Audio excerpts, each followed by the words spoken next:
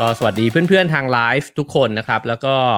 เพื่อนๆพ่อแม่พี่น้องนะฮะทาง Clubhouse ด้วยนะครับก็วันนี้หยิบเอาหนังสือที่หลายๆคนบอกว่าให้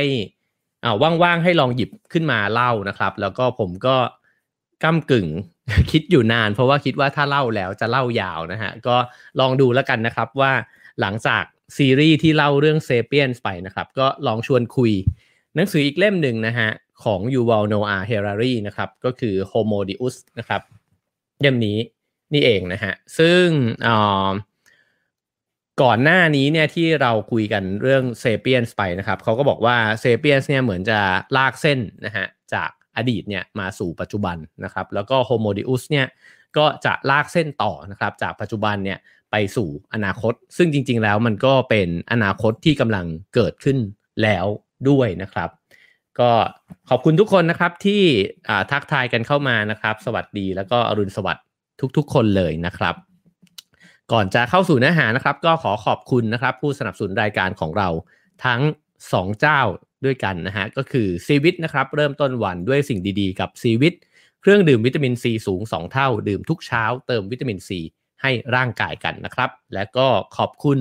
ประกันสุขภาพส่วนบุคคล Signature Care จาก Cigna นะครับสนับสนุนทุกการรุกของคนไทยให้คุณรุกไปได้ไกลกว่าจุดที่เคยล้ม Cigna คิดและทำเพื่อชีวิตที่ดีของคุณนะครับขอบคุณ Cigna และซีวิตมาณที่นี้นะครับก็โอเคครับเราจะมาคุยกันถึงหนังสือเล่มนี้นะครับใครที่ยังไม่ได้อ่านนะฮะก็สามารถซื้อมาอ่านแล้วก็ติดตามไปคู่ๆกันไปได้เลยนะฮะเพราะว่าก็เหมือนกับเราอ่านหนังสือไปด้วยกันก็ได้นะฮะผมคิดว่าผมคงจะเล่าไปยาวๆนะครับแต่ว่าไม่ว่ายังไงก็ตามสิ่งที่เล่าเนี่ยมันก็เป็นเพียงแค่ส่วนที่สกัดออกมาเล็กๆน้อยๆเท่านั้นเองนะฮะเนื้อหาในรายละเอียดเนี่ยมันยังมีอีกมากเลยหนังสือมันหนามากนะฮะก็สามารถอ่านเองกันได้ด้วยนะครับเพราะว่ามันก็จะได้สิ่งที่มันแตกต่างไปจากเวลาที่ฟังคนอื่นเล่าให้ฟังนะครับแต่ว่าบางทีการฟังคนอื่นเล่าให้ฟังก็จะได้แง่มุมที่แตกต่างไปด้วยเช่นกันนะฮะโอเคครับก็อย่างที่เมื่อกี้เกริ่นไปครับถ้า Sapiens คือหนังสือที่ลากเส้นนะฮะจากอดีตสู่ปัจจุบันนะครับ Homo Deus ก็เหมือนกับว่าผู้เขียนเนี่ยพยายามจะลากเส้นไปสู่อนาคตแล้วก็จุดประเด็นใหม่ๆนะฮะแล้วก็ตั้งชื่อมาชัดเจนนะครับว่า Homo กับ Deus นะฮะ Homo ก็คือมนุษย์นะฮะแล้วก็ Deus เนี่ยก็เป็นศัพท์ที่มีรากศัพท์เดียวกันนะฮะกับเทพเทวาเดวาเดอีทั้งหลายเนี่ยนะฮะก็คือว่าเหมือนกับว่ามนุษย์ที่จะรวมร่างกันกับเทพนะครับว่ามนุษย์เราจะเล่นบทพระเจ้าเนี่ยได้ยังไงนะฮะโอเคเราจะค่อยๆไปกันนะฮะเพราะว่าโครงสร้างของหนังสือเล่มนี้เนี่ยมันก็แตกต่างจาก Sapiens อยู่นิดนึงนะฮะเพราะว่าในแต่ละบทเนี่ยมันก็จะเล่าเรื่องที่มันยาวพอสมควรนะฮะแล้วก็เขาจะแบ่งบทแล้วก็แบ่งหมวดเนี่ยแตกต่างจาก Sapiens ที่มันจะเป็น20บทที่อาจจะกระชับนิดหนึ่งเพราะฉะนั้นเนี่ยเวลาที่เล่าไปนะครับแล้วก็มันไปสิ้นสุดตรงไหนก็เดี๋ยวเรามาต่อกันในวันพรุ่งนี้นะครับเริ่มจากบทแรกนะฮะเขาตั้งชื่อว่าวาระใหม่ของมนุษย์นะครับแล้วก็เขาพยายามที่จะจุดประเด็นนะฮะขึ้นมาว่าตั้งแต่มนุษย์เนี่ยถือกำเนิดขึ้นมานะฮะแล้วก็มาจนถึงยุคปัจจุบันเนี่ยมาถึงศตวรรษที่20แล้วกันศตวรรษที่21ก็เป็นเรื่องที่กำลังจะพูดต่อไปนะฮะสิ่งหนึ่งที่มันรบกวนมนุษย์มาตลอดเนี่ยมันก็คือเรื่องของความอดอยากแล้วก็โรคระบาดนะครับแล้วก็อย่างที่3ก็คือการสู้รบปรบมือกันนะฮะการทำสงครามกันนั่นเองนะครับโดยเฉพาะในโลกที่มนุษย์เนี่ยอยู่รวมกันเป็นกลุ่มเป็นสังคมมากขึ้นเรื่อยๆแล้วเนี่ยไอ้3สิ่งนี้มันก็ยิ่งปรากฏชัดขึ้นนะครับ3สิ่งที่เราจะต้องจำอันนี้ก็คือความอดอยากโรคระบาดนะครับแล้วก็สงครามก็อย่างที่เห็นอยู่ว่าโรคระบาดเนี่ยก็ยังคงก่อกวนเราอยู่จนถึงวินาทีนี้นะครับแล้วก็นั่นก็เป็นเรื่องหนึ่งที่ Professor Yuval เนี่ยพยายามที่จะชวนคิดว่ามนุษย์เนี่ยรับมือกับโรคระบาดเนี่ยได้ดีขึ้นแล้วหรือเปล่านะฮะแล้วก็พอเราฟังไปเรื่อยๆนะฮะเราก็อาจจะเห็นว่าถ้าเทียบกับในอดีตเนี่ยก็ถือว่ามนุษย์เนี่ยรับมือกับโรคระบาดได้ดีขึ้นมากแล้วนะฮะแม้ว่าโควิดเนี่ยก็ยังอยู่ในช่วงเวลานะครับในการจัดการที่เราก็ยัง อาจจะยังไม่เจอทางออกที่ชัดๆนะฮะแต่ว่าโดยสถิติจากที่ผ่านมามันก็มีแนวโน้มที่ดีขึ้นเรื่อยๆนะครับในเรื่องของโรคระบาดนะฮะซึ่งในเรื่องความอดอยากก่อนนะครับเรื่องของความอดอยากเนี่ยเขาก็บอกว่าโลกเนี่ยมันก็พัฒนามาจนถึงจุดที่อาหารฟาสต์ฟู้ดเนี่ยสามารถที่จะฆ่าคนเนี่ยได้มากกว่าการที่ตายไปจากความขาดแคลนแล้วนะฮะแล้วก็จริงๆแล้วตัวโรคระบาดเองเนี่ยกระทั่งหยิบมาเพียงแค่โรคอีโบลานะฮะก็สามารถที่จะฆ่าคนเนี่ยได้มากกว่าการโจมตีจากผู้ก่อการร้ายแล้วนะครับซึ่งพอมันเป็นแบบนี้เนี่ยเขาก็เลยพยายามที่จะฉายภาพให้เห็นนะฮะว่าแล้วถ้าเกิดประเด็นใน3ประเด็นเนี้ยมันไม่ใช่ประเด็นสำคัญแล้วเนี่ยนั่นหมายความว่ามนุษย์เราเนี่ยกำลังที่จะให้เวลานะฮะไปกับสิ่งที่มันก้าวหน้ามากไปกว่านั้นซึ่งน่าจะเป็นอีก3ประเด็นนะฮะที่วันนี้ผมว่าตั้งใจจะลากไปสิ้นสุดที่ตรงนั้นกันนะครับเริ่มต้นไปทีละหัวข้อนะครับว่าปัญหาที่เราเจอมาตลอดเนี่ยตั้งแต่เส้นทางประวัติศาสตร์เนี่ยนะฮะก็คือ1ก็คือเรื่องความอดอยากนะครับความอดอยากเนี่ยมันก็เกิดขึ้นมาตลอดเวลาเลยนะครับแล้วก็ในยุคที่ไม่กี่ร้อยปีมานี้เนี่ยเราก็ยังคงมีความอดอยากกันอย่างสาหัสเหมือนกันนะฮะเขาก็ยกตัวอย่างในประเทศฝรั่งเศสนะครับว่ามีคนเนี่ยตายไปในช่วงศตวรรษที่17เนี่ยนะฮะก็คือคริสต์ศักราชที่1692ถึง94เนี่ยนะฮะก็มีคนฝรั่งเศสตายไปถึง 2.8 ล้านคนหรือว่า 15% เลยที่เกิดภาวะอดอยากขึ้นนะครับซึ่งจริงๆมันก็ไม่กี่ร้อยปีมานี้เองนะฮะแต่ว่าในช่วงเวลาไม่กี่ร้อยปีมานี้เนี่ยมันก็เกิดการพัฒนาขึ้นนะฮะเยอะมากในเรื่องของการผลิตนะครับแล้วก็เรื่องของโลกาภิวัตน์ด้วยมันก็ทำให้เรื่องความอดอยากเรื่องอาหารเนี่ยมันก็ลดทอนความหนักหน่วงลงนะฮะแล้วก็พูดไปถึงตัวอย่างนะครับที่จริงๆแล้วเนี่ยเป็นประเทศที่หลายคนเนี่ยปรามาสไว้ว่าไม่น่าจะจัดการกับความยากจนแล้วก็อดอยากเนี่ยได้เลยนะฮะก็คือประเทศจีนนะครับเขาก็บอกว่าตามตัวเลขแล้วเนี่ยตั้งแต่ในคริสต์ศักราช1974นะฮะปี1974มาเนี่ยคนจีนเนี่ยหลายร้อยล้านคนนะครับที่ได้รับการยกฐานะเนี่ยพ้นจากความยากจนก็แน่นอนนะฮะว่าก็ยังมีอีกอาจจะเป็น100 ล้านนะครับที่ก็ยังประสบปัญหาความยากจนอยู่นะครับแต่ว่าแนวโน้มเนี่ยมันก็ดีขึ้นในตัวอย่างที่ประเทศที่มีผู้คนเยอะขนาดนี้นะครับแล้วก็เคยมีความเป็นอยู่ที่ย่ำแย่มากๆเนี่ยก็มีแนวโน้มที่ดีขึ้นนะฮะแล้วก็ย้ำตัวเลขอีกครั้งหนึ่งนะครับว่าตัวเลขของคนที่เจ็บป่วยเพราะการอ้วนเนี่ยเพราะภาวะอ้วนเนี่ยนะฮะมีมากกว่าความอดอยากแบบ3เท่าเลยนะครับเพราะว่า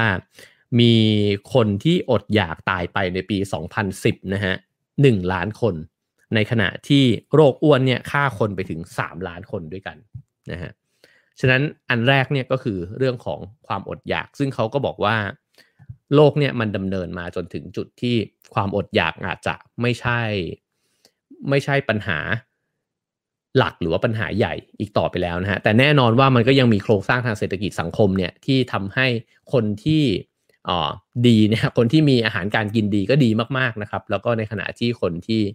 แย่ก็อาจจะยังแย่อยู่มากแต่นั่นน่ะเป็นเรื่องของการเมืองละที่จะต้องไปจัดการกันนะครับ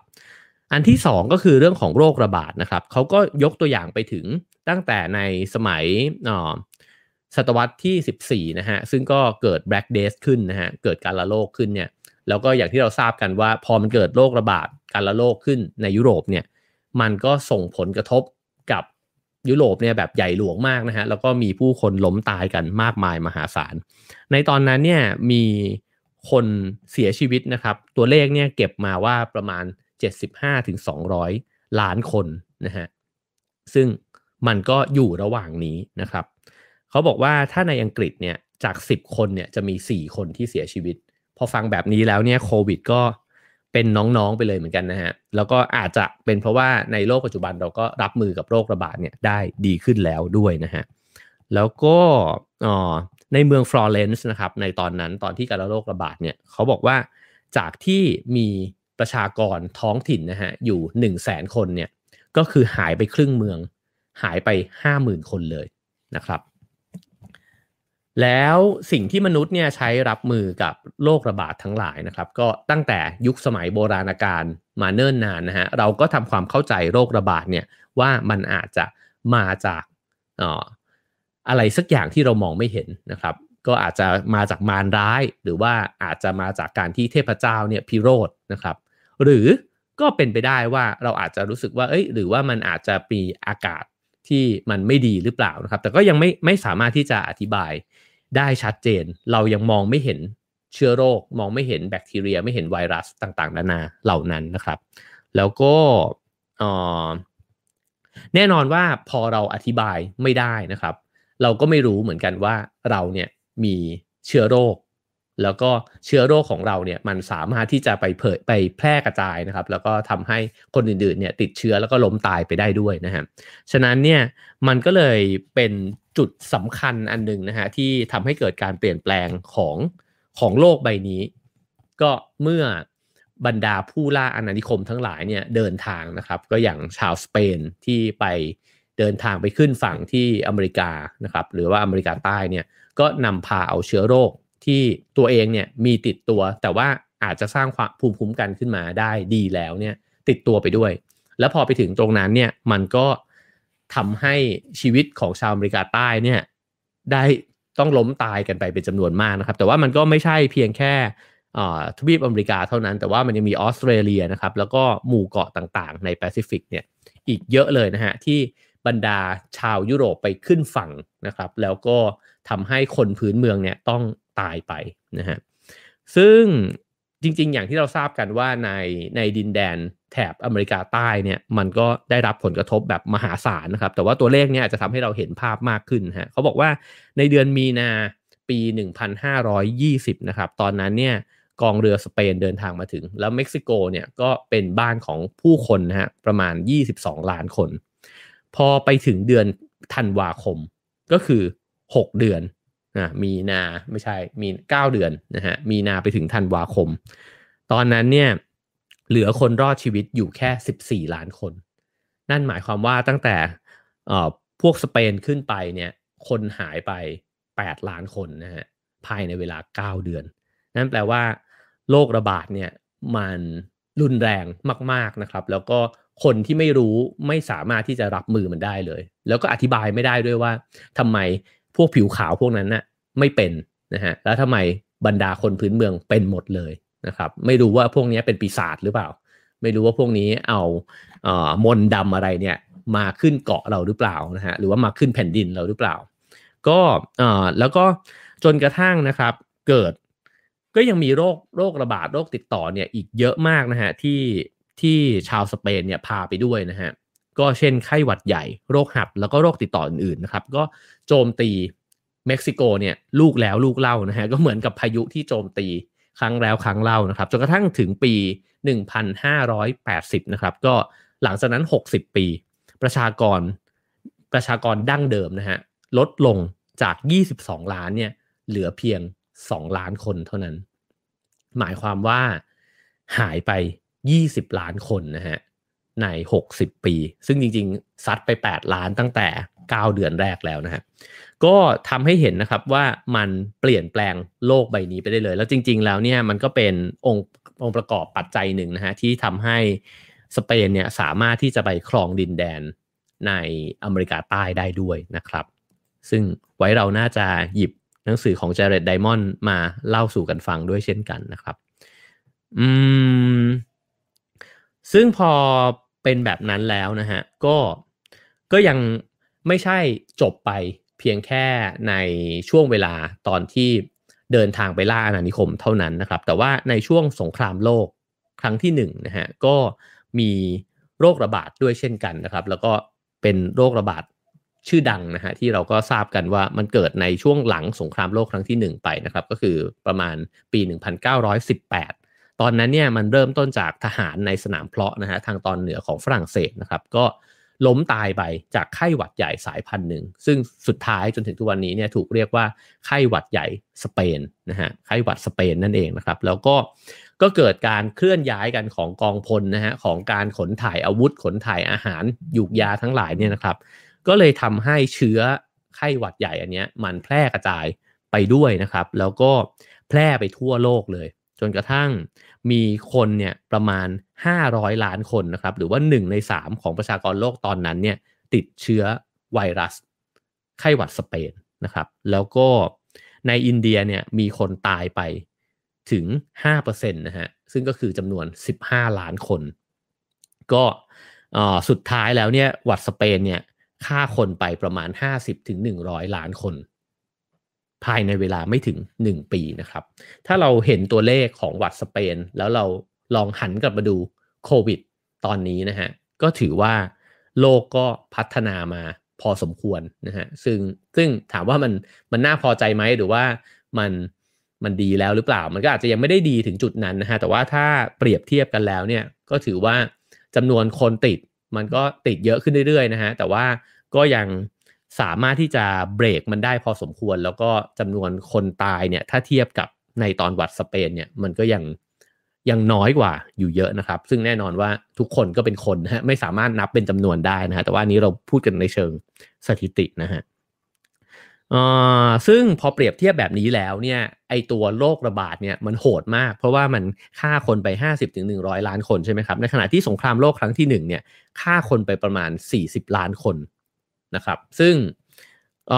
สิ่งนี้ก็เป็นจุดที่ Professor Yuval เนี่ยก็พยายามขีดเส้นใต้นะครับว่า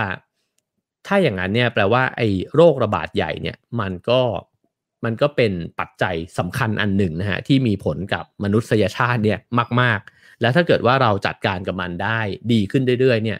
มันก็แปลว่าโจทย์ใหญ่ของมนุษย์เนี่ยมันก็จะถูกติ๊กหายไป1อันนะฮะซึ่งแนวโน้มมันก็ดูเหมือนว่ามันจะได้รับการจัดการได้ดีขึ้นเรื่อยๆด้วยนะครับเพราะเขาก็พูดถึงว่ามันก็มีโรคมากมายเลยที่สมัยก่อนเนี่ยมันเป็นโรคร้ายแรงอันตรายนะครับอย่างเช่นไข้ทรพิษแบบนี้นะฮะก็เหมือนกับว่าถูกจัดการไปเรียบร้อยแล้วนะครับหรือว่ามันก็ในช่วงเวลาที่เราใช้ชีวิตกันอยู่เนี่ยมันก็มีโรคอีกมากมายเลยนะฮะที่เกิดขึ้นมีทั้ง SARS นะครับมีเอดส์นะฮะมีไข้หวัดนกนะฮะมีอีโบลาซึ่งก็โรคเหล่านี้มันก็เกิดขึ้นมาตลอดเลยนะครับแต่ว่าเราก็จะเห็นว่าถ้าจากความทรงจำอ่ะมันก็จะเกิดความตื่นตระหนกอยู่ในช่วงเวลาที่มันแพร่กระจายใช่ไหมครับแล้วก็พอสักพักหนึ่งเนี่ยมันก็เหมือนกับว่ามนุษย์เนี่ยสามารถที่จะควบคุมจัดการกับมันได้แล้วก็ค่อยๆหายไปความหวาดกลัวต่างๆนะฮะมันก็ลดลงไปแต่ที่โหดสุดก็น่าจะเป็นโควิดนะครับแล้วก็เราก็ยังอยู่กับมันมาจนถึงตอนนี้ก็เกือบจะปีกว่าแล้วนะฮะปีกว่าแล้วซึ่งในหนังสือเล่มนี้เนี่ยเขายกตัวอย่างเอสนะฮะว่าตอนต้นทศวรรษที่1980ทศวรรษที่80เนี่ยนะฮะก็มีคนมากกว่า30ล้านคนเลยนะครับที่ตายจากโรคเอสนะฮะก็ตอนนั้นถ้าจำกันได้ถ้าใครเกิดมาในยุคสมัยเดียวกันคงจำกันได้นะครับว่าเอสเนี่ยโหเป็นเรื่องที่คือคนกลัวกันมากนะครับแล้วก็เรากลัวกันจนกระทั่งว่าไม่กล้าแตะต้องตัวกันนะฮะแล้วก็เป็นห่วงเรื่องน้ำลายเรื่องต่างๆนานาเนี่ยเต็มไปหมดคือในในลักษณะที่มันติดจริงๆเนี่ยทางเพศสัมพันธ์หรือว่าทางเลือดหรืออะไรแบบนี้นะฮะก็อันนั้นเนี่ยก็เป็นความรู้หนึ่งแต่ความไม่รู้เนี่ยความที่เป็นกังวลเนี่ยมันกินความไปกว้างกว่านั้นเยอะมากเลยนะครับซึ่งไม่แปลกเพราะว่าตอนนั้นเนี่ยมันไม่มียารักษาเอดส์เลยแล้วก็มันเหมือนโรคที่ใครเป็นแล้วก็จะต้องตายนะฮะแล้วก็ไม่มีเวลามากนักด้วยนะครับเพราะว่าดูเหมือนว่าหลายๆคนที่เป็นแล้วก็เสียชีวิตลงในเวลาอันสั้นมากเลยนะฮะแต่ว่ามนุษย์เนี่ยก็พยายามที่จะจัดการนะครับกับเจ้าโรคเอดส์เนี่ยมาแล้วก็ดีขึ้นเรื่อยๆนะครับเขาก็บอกว่านักวิทยาศาสตร์เนี่ยใช้เวลาเพียง2ปีนะครับในการที่จะคัดแยกเชื้อออกมาแล้วก็เข้าใจวิธีการที่ไวรัสตัวนี้มันแพร่กระจายไปนะครับแล้วก็ใช้เวลาหลังจากนั้นเนี่ยอีก10ปีเพื่อที่จะมียาชนิดใหม่เนี่ยให้เปลี่ยนจากเอดส์ที่เป็นโรคร้ายนะครับกลายเป็นโรคเรื้อรังชนิดหนึ่งแล้วก็ผู้ป่วยเอดส์ทุกวันนี้เนี่ยก็ไม่ได้ ไม่ได้ถูกมองเห็นนะฮะเหมือนในช่วงแรกอีกต่อไปแล้วคือตอนแรกเนี่ยคนมองผู้ป่วยเอดส์เนี่ยจนกระทั่งถึงกันต้องมีการรณรงค์กันเลยนะครับว่าเราไม่ควรที่จะมองคนที่เป็นเอดส์เนี่ยในแง่ลบขนาดนั้นนะฮะเพราะว่าบางคนมองราวกับว่าเป็นตัวประหลาดหรือว่าเป็นคนที่ไม่ควรที่จะเข้าใกล้แบบนั้นเลยนะแต่ว่าทุกวันนี้เนี่ยคนที่เป็นเอดส์ก็เหมือนคนที่เป็นโรคชนิดหนึ่งนะฮะแล้วก็คือไม่ได้เป็นโรคอะแทบจะใช้ชีวิตได้อย่างคนปกติได้เลยด้วยซ้ำนะฮะประเด็นตรงนี้ก็คือเขาก็บอกว่าเราใช้เวลาอยู่ช่วงเวลาหนึ่งแหละในการที่จะจัดการกับโรคระบาดนะครับแล้วก็สุดท้ายเนี่ยเราจัดการมันได้ด้วยระยะเวลาอันสั้นมากขึ้นเรื่อยๆก็เดี๋ยวต้องมาลุ้นโควิดกันนะครับว่าเจ้าโควิดเนี่ยจะใช้เวลาสักกี่ปีนะครับเราถึงจะกำราบมันได้ซึ่งในหนังสือเล่มนี้เนี่ยเขาก็บอกว่าสิ่งหนึ่งที่เราอาจจะเห็นภาพมากขึ้นก็คือว่าโรคหนึ่งเนี่ยพอมันเกิดขึ้นเนี่ยแพทย์ก็ต้องจัดการกับมันในช่วงเวลาปัจจุบันขณะนั้นใช่ไหมครับก็คือรับมือกับมันในขณะที่มันกำลังก่ออาละวาดอยู่นะฮะแต่ในขณะเดียวกันเนี่ยเวลาที่เขารับมือได้เนี่ยมันอาจจะไม่ได้รับมือได้100%แต่มันคือการยั้งเวลานะฮะแล้วก็ใช้เวลาช่วงนั้นเนี่ยพัฒนาเทคโนโลยีเนี่ยแล้วก็พัฒนาความเข้าใจในการที่จะรักษาไอ้เจ้าโรคร้ายนั้นเนี่ยให้มันดีขึ้นเรื่อยๆเพราะฉะนั้นเนี่ยในแต่ละปีของการชะลอตัวเนี่ยมันก็คือการพัฒนาทางการแพทย์เนี่ยที่มันมากขึ้นไปเรื่อยๆนะครับแล้วเขาก็บอกว่าความประสิทธิภาพในความเร่งที่ทำได้ดีขึ้นเรื่อยๆเนี่ยมันก็เห็นแนวโน้มว่ามันดีขึ้นจริงนะฮะจนกระทั่งมีบางคนเนี่ยในทางการแพทย์เนี่ยเขาถึงขั้นวางเส้นตายไว้นะฮะว่าในปี2050เนี่ยอาจจะสามารถที่จะรับมือกับพวกนี้เนี่ยได้อย่างมีประสิทธิภาพแทบจะแบบว่าเอาอยู่ว่าอย่างนั้นนะฮะก็คือมองว่าเราจะสามารถที่จะพัฒนาเทคโนโลยีเนี่ยไปได้เพื่อจะจัดการกับพวกไวรัสแล้วก็แบคทีเรียพวกนี้ได้มากขึ้นเรื่อยๆนะครับแล้วก็อาจจะถึงขั้นที่ว่าเราไม่ต้องกังวลกับโรคทั้งหลายที่เราเคยกังวลอีกต่อไปแล้วนะฮะเพราะฉะนั้นอันนี้เป็น2ประเด็นใหญ่แล้วนะครับอันที่1ก็คือเรื่องความอดอยากเรื่องของอาหารต่างๆนะฮะที่เขาบอกว่าเราเนี่ยผลิตอาหารแล้วก็มีอยู่มีกินกันเนี่ย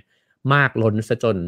โรคอ้วนมันฆ่าเรามากกว่าโรคหิวโหยแล้วนะฮะอันนั้นอันที่1เพราะฉะนั้นเนี่ยเขาก็เลยบอกว่า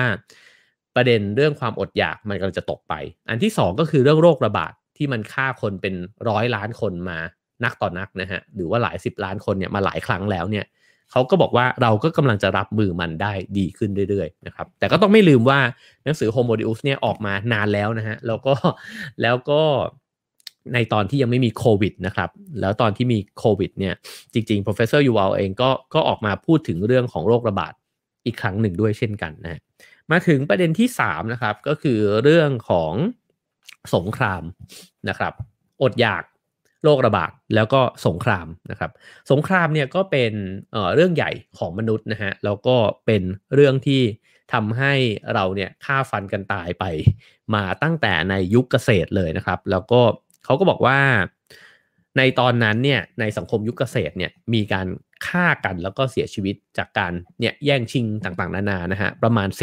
15%แล้วก็พอมาจนถึงศตวรรษที่20ซึ่งเรารู้สึกว่ามีตัวเลขของคนตาย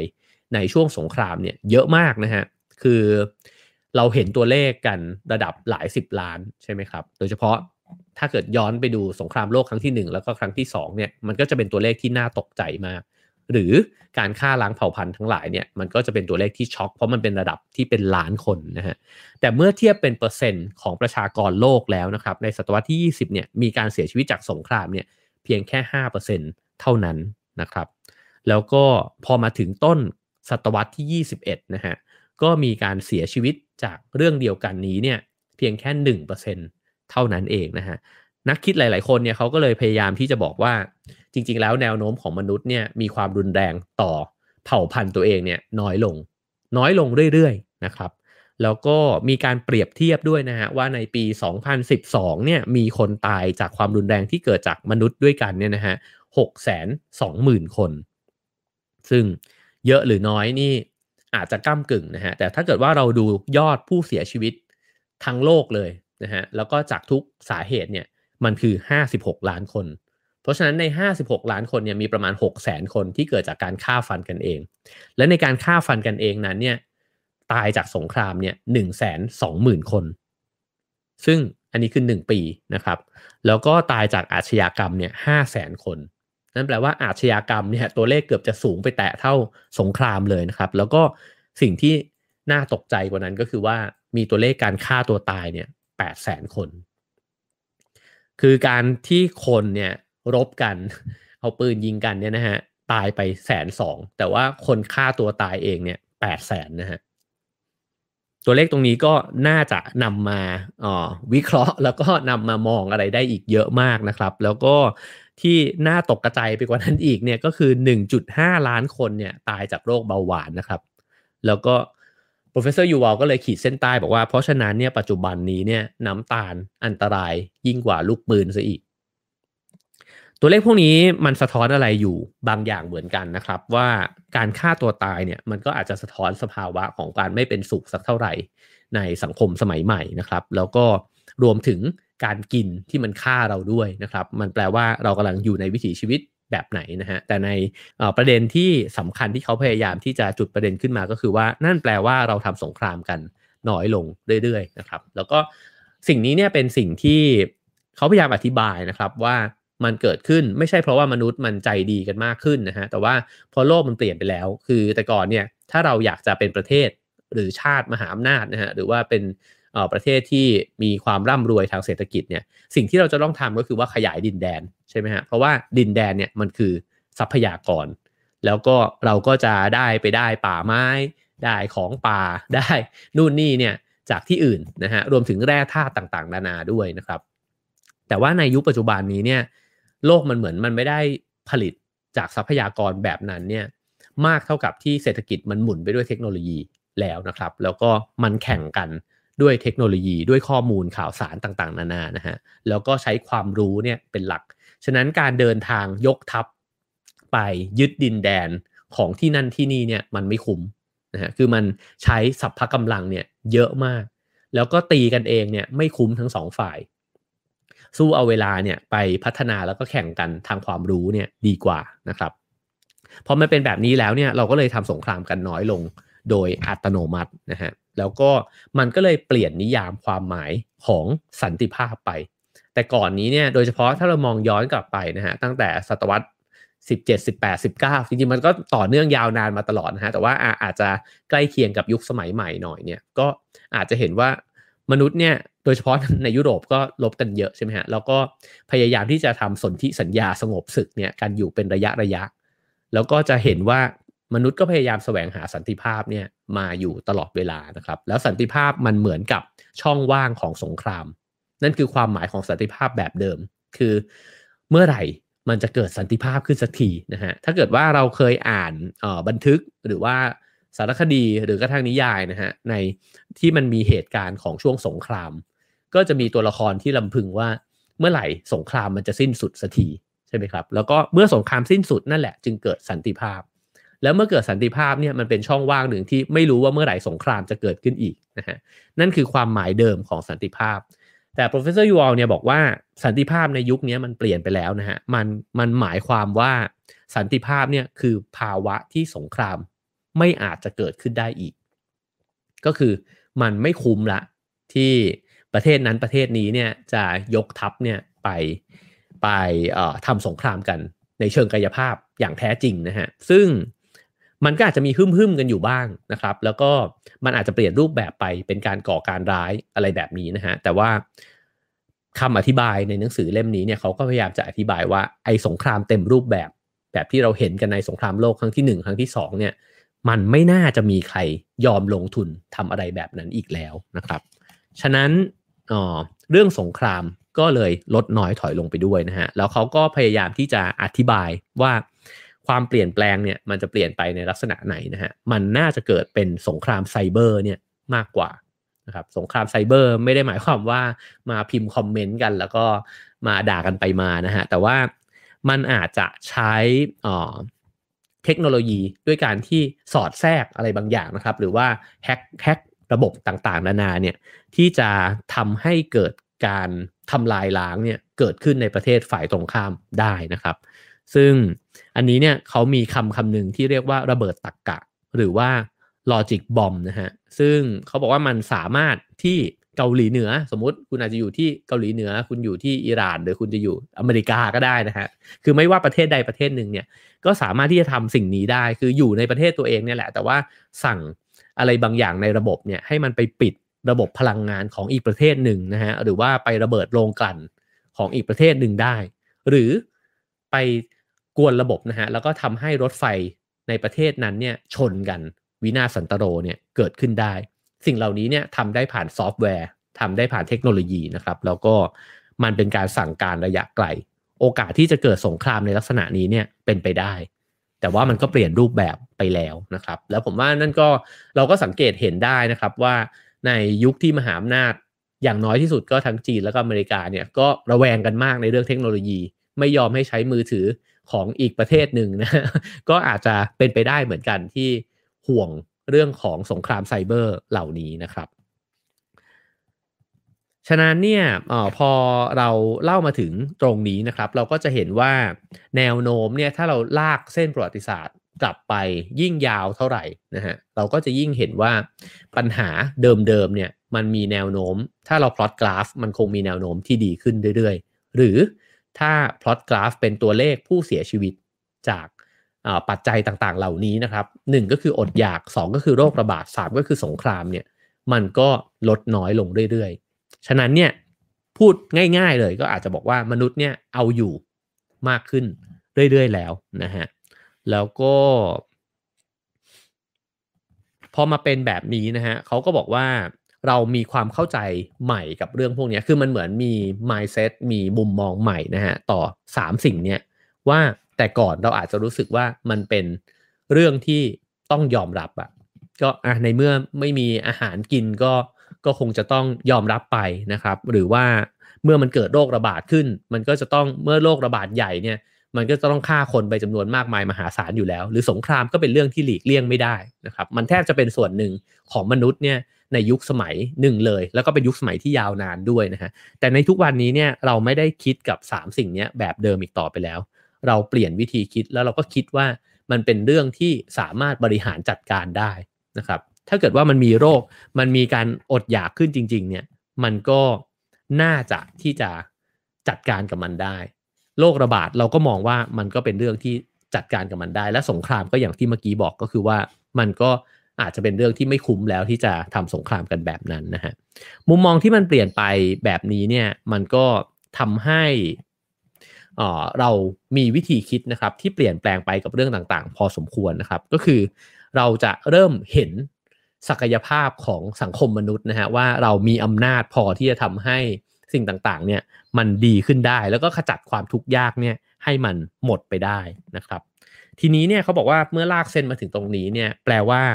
โจทย์ของมนุษยชาติเนี่ยมันเปลี่ยนไปคือแต่ก่อนเนี่ยโดยเฉพาะในศตวรรษที่20เราอาจจะใช้เวลาความรู้ทรัพยากรนะฮะไปกับการแก้ปัญหาความอดอยากแล้วก็โรคระบาดแล้วก็สงครามแต่มาถึงตอนนี้ศตวรรษที่21เนี่ยในเมื่อโจทย์พวกนั้นมันตกไปแล้วนะฮะเขาก็ลองย้อนกลับมาดูว่าแล้วมันมีอะไรที่มันเป็นโจทย์ใหม่บ้างนะครับก็สิ่งหนึ่งเนี่ยที่แม้ว่าปัญหาเหล่านั้นมันจะลดทอนลงไปนะครับแล้วก็อย่างที่เมื่อวานเนี่ยพี่เตาก็ได้บอกด้วยนะฮะว่ามนุษย์เนี่ยผลิตอาหารวันนู้นนะฮะมนุษย์ผลิตอาหารเพิ่มมากขึ้นเนี่ย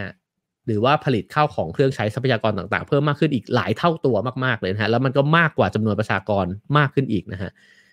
ชีวิตสบายขึ้นแต่ว่าสิ่งที่เกิดขึ้นตามมาก็คือระบบนิเวศของโลกเนี่ยมันก็เสียสมดุลไปมากมายมหาศาลเลยนะครับทีนี้เวลาที่ต้องเลือกกันนะฮะระหว่างการเติบโตทางเศรษฐกิจคือตอนนี้มนุษย์ก็หมุนมาอยู่ในจุดที่เราก็มองว่าการเติบโตทางเศรษฐกิจเนี่ยมันก็เป็นเรื่องสำคัญนะฮะ